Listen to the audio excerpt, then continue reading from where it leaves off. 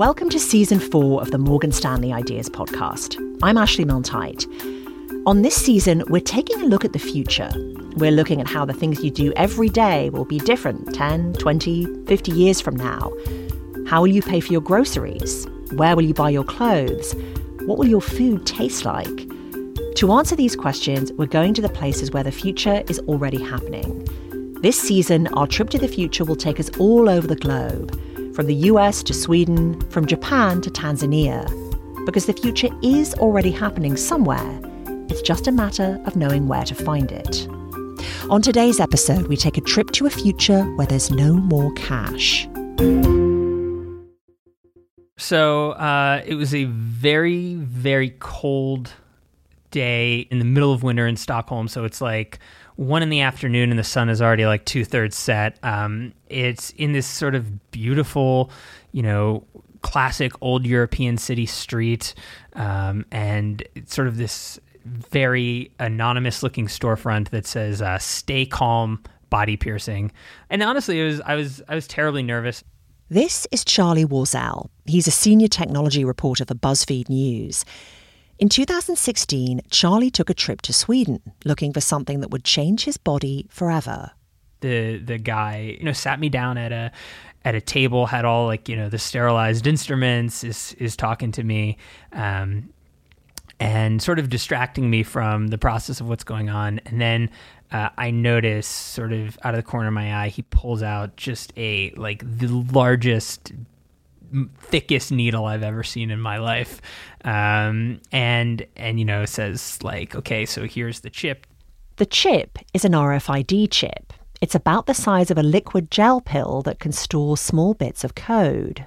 Think about those plastic cards you tap against a card reader to unlock your hotel room. It's the same technology. In 2016, some companies in Sweden were already offering subdermal microchips to their employees so they could unlock buildings without taking out their wallets.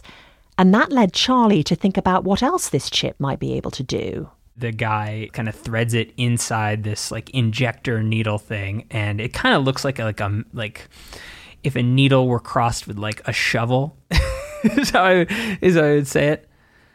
Everyone I had talked to about it had really downplayed it, had said it was very small, said it was not, it feels like a pinch and you're done. It did not feel like a pinch.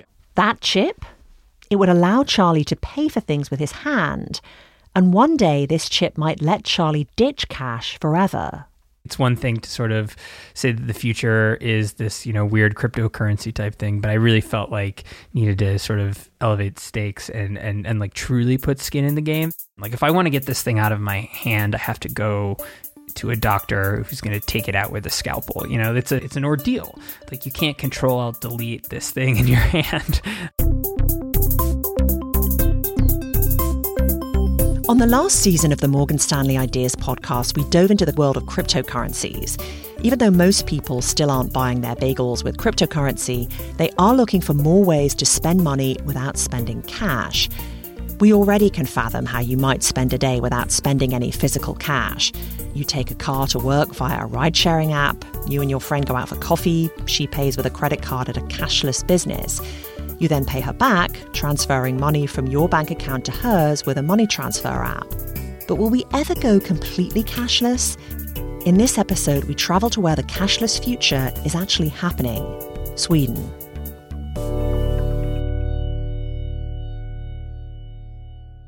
So I found this 500 kroner bill in my wallet, and I had completely forgotten that it was there. The other day I was trying to buy a hot dog and I tried to pay with a card and the purchase was denied because I didn't have enough money on my card. So I took up my phone and I transferred some money from another account. And it wasn't until 15 minutes later that it occurred to me oh yeah, I have this cash in my wallet that I could have used and it would have been faster because I so rarely have cash. This is Åsa Secker, a Swedish journalist who's watching firsthand as her country goes cashless. Cash used to be a normal part of Åsa's life, but these days? I don't think I can remember the last time I paid with cash, actually. And it's not just Åsa. Physical cash makes up only 1% of Sweden's economy, And by 2025, half of Sweden's retailers won't even accept bills and coins. That trend is starting to pick up speed. A lot of Swedes already favour cards and e-payments over cash. I mean, I can't even tell the coins apart.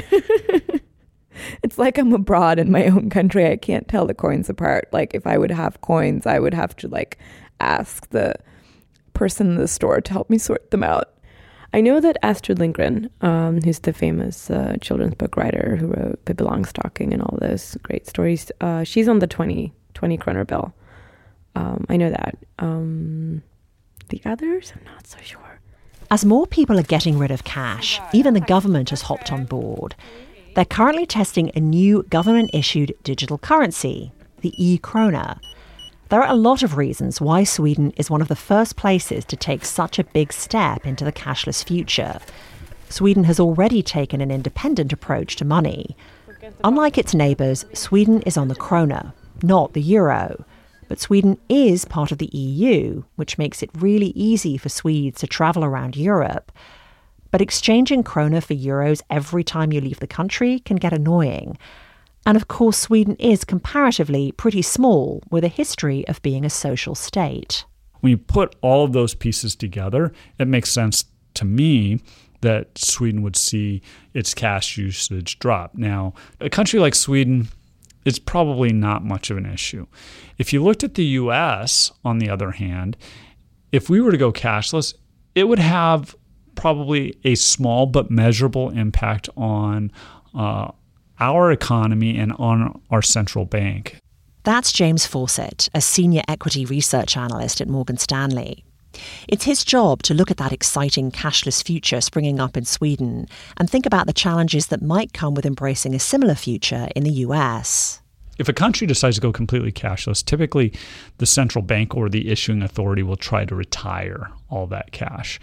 And so they'll ask you to exchange it so that you can get a credit into your digital account, whatever that looks like. Going cashless might not be an easy sell, especially in a place like the United States. The US dollar has value way beyond the country's borders, and even within the country itself, not everyone is going to fork over all their money to the government just because it says so. It will be really difficult for the central bank to recall all that cash. So if you have people left with dollars that they can no longer spend anywhere, that's a bit of a problem for the economy. Still, there are reasons why a cashless future could be worth it. Tax evasion typically becomes a lot harder, so your tax collection rates can go up, which tend to improve the finances and the fiscal standing of a country or jurisdiction. You no longer need to have cash registers. You no longer need to have armed guards to move the cash around. More reliable tax collection could make a cashless economy appealing enough for any government to forego cash.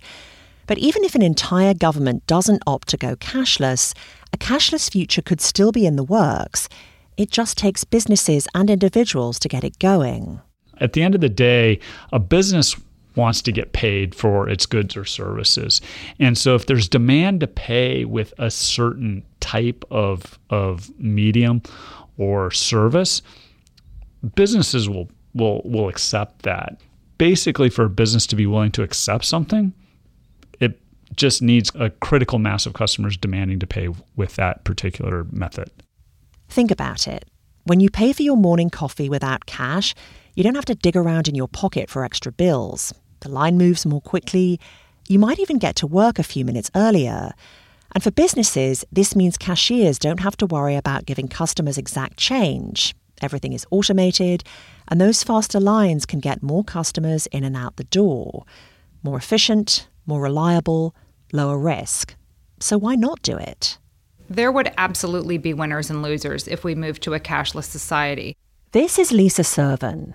She's a professor of city and regional planning at the University of Pennsylvania, and she thinks a lot about how people access and use money. Lisa says even in the US, there are more and more businesses that are going cashless. You have to pay for your coffee with a credit card. But for some people, that's not feasible. The people, I think, who are at the lower end of the socioeconomic spectrum and those who are more likely to be unbanked or underbanked are likely to be using more cash and to rely on cash to conduct their financial lives. If you think about having to arrange your life, you're probably somebody who already has to do more things that are inconvenient in terms of getting around the city, getting to work, figuring out where you're going to pay your bills, sometimes going in person to places because you can't do online banking. And then you're trying to just take care of life, buying things, and the folks that you want to buy from will not accept cash. In 2018, 7% of Americans didn't have a bank account. But James says moving away from cash doesn't have to mean leaving those people behind. The cost of access to connectivity has, in general, come down, and that we have better availability of smartphones and the like, that it allows traditional financial services to move online. You don't have to wait for a bank to come to your neighborhood, and you don't have to wait for people offering financial services to find you. You can go and find them a lot more easily electronically, and that certainly is a benefit. So maybe moving away from cash and towards more strictly electronic banking could be good news for people without a bank account. But getting to a bank is only part of the problem. For some, opening a bank account can be too expensive. There's the cost of starting the account, and then there are overdraft fees and fines if you can't maintain the account minimum. And Lisa says it's not only those without a bank account who could struggle without cash. There's a growing population of people who are what we might think of as being middle class, who have stable jobs, college educations, even who own their homes, who are financially unstable, who really aren't able to save, who are living paycheck to paycheck. They're almost like the invisible, precarious folks because we don't think of them. But I think increasingly, those people will be left behind. In 2018, another 20% of people had a bank account, but still had to rely on alternative financial services like check cashing businesses and payday lenders to make ends meet. If the US goes cashless, what happens to them? I think there's a lot of potential in fintech, which is kind of the umbrella category for all of these different apps and online banks, for reaching people who are having trouble or who are left out of the mainstream financial system. But many of the apps actually have kind of a bank running behind them. So it looks kind of sexy in fintech and non-mainstream on your phone, but there's a bank behind it. But it's possible that more creative solutions that benefit everyone could start popping up in place of cash. We already have payment apps that allow us to easily transfer money from a bank account. But now there are businesses that are creating ways to transfer money electronically without a bank account. It's like the pipes underlying the banking system that's trying to solve that problem of why it takes so long for a check to clear in your account. So they're creating a kind of internet of value, is the way that they describe it, so that if you transfer anything of value from one person to another, it shows up immediately and without cost. Making sure that nobody gets left behind. That's just one potential problem with a cashless economy. There are other problems too. Here's Åsa in Sweden again. So I got a new credit card a couple of months back, and it's... Åsa's new credit card, like so many in Sweden, not only had a chip, but it also had this new piece of technology, RFID technology. Symbol, it looks like a Wi-Fi symbol, but it means you can... And that's because it's wireless enabled. It's the same technology that's in Charlie's hand. Instead of inserting your card into a card reader, all you have to do is tap the card and you've paid. But this technology opens another door to trouble: security. Anyone who can get their hands on a card reader can take it to a public place and easily rob anyone they get close to. To put in your code if it's under a certain amount, I think it's 200 kroners or something. And then they walk up to people like on escalators and stuff where you can stand really close to people without them noticing. And then they like blip their cards through their bags. So it's like someone robbing you without actually taking out your wallet. Companies are working on solving this problem with Shield wallets and other RFID blocking solutions. But until they find the perfect fix? The good news is that the actual incidents of fraud are very, very low. Globally, they're less than 0.1%. Unlike someone running away with the cash in your pocket, digital money can easily be recovered. Most banks already have protections in place to help you get your money back. But something banks haven't figured out just yet, privacy protection.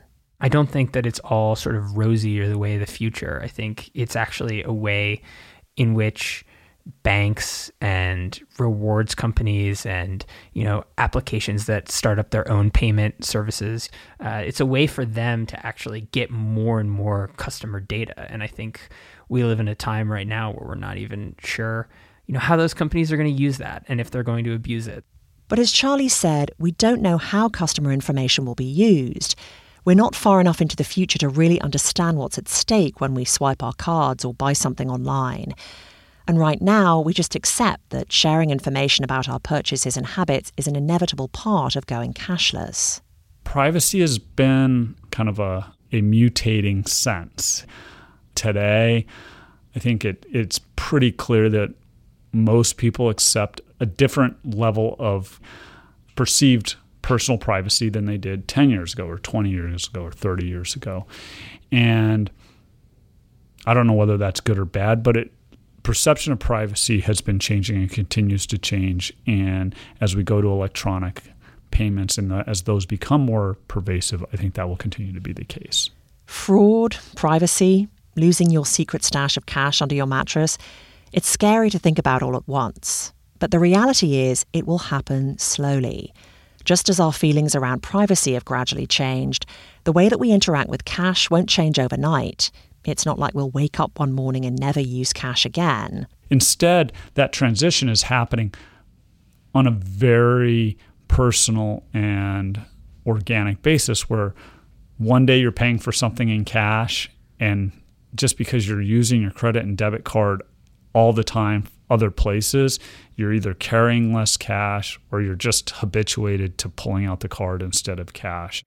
But slowly, all those individual transactions without cash will add up.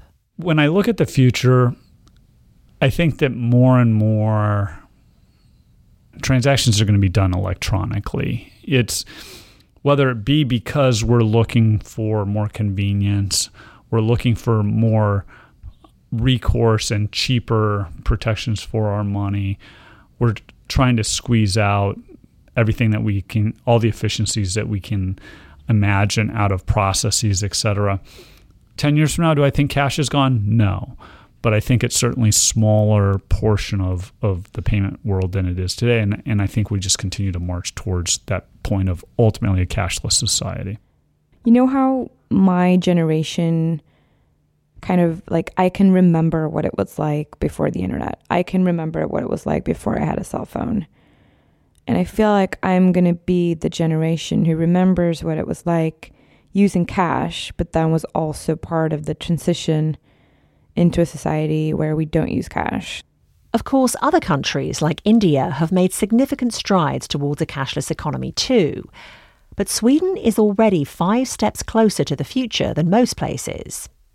Today, 4,000 Swedes already have RFID implants like Charlie's. But for Charlie, walking around with the future in his hand, there's still a long way to go. He remembers the first and only time he's ever used his chip in America. With the help of some friends in the fintech world, Charlie was able to take a step into the future. He bought dinner at a restaurant. We went there, we had this, big, great meal, and then walked up to the counter. I sort of reached my hand out kind of nervously and waved it over the sensor, and nothing happened. And I just thought to myself, of course this isn't going to work. And then I just kind of twisted my hand another quarter of an inch to the right, waved it over, and all of a sudden you heard this cash register sound. And then all of us kind of fist pumped, and the cashier was really excited, and everyone in the restaurant was very confused because it was it looked like I had gone up and paid for my meal, and everyone was just overly enthusiastic. But at the end of the day, it is technically the first meal that anyone has legally paid for using a part of their body. So there you go.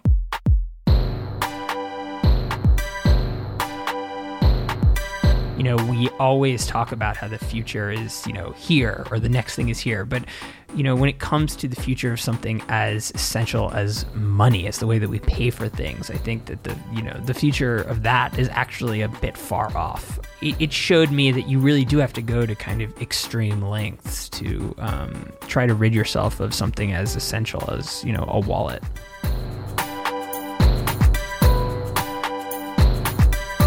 Thanks for listening to the Morgan Stanley Ideas Podcast. You can listen to previous episodes at morganstanley.com/ideas.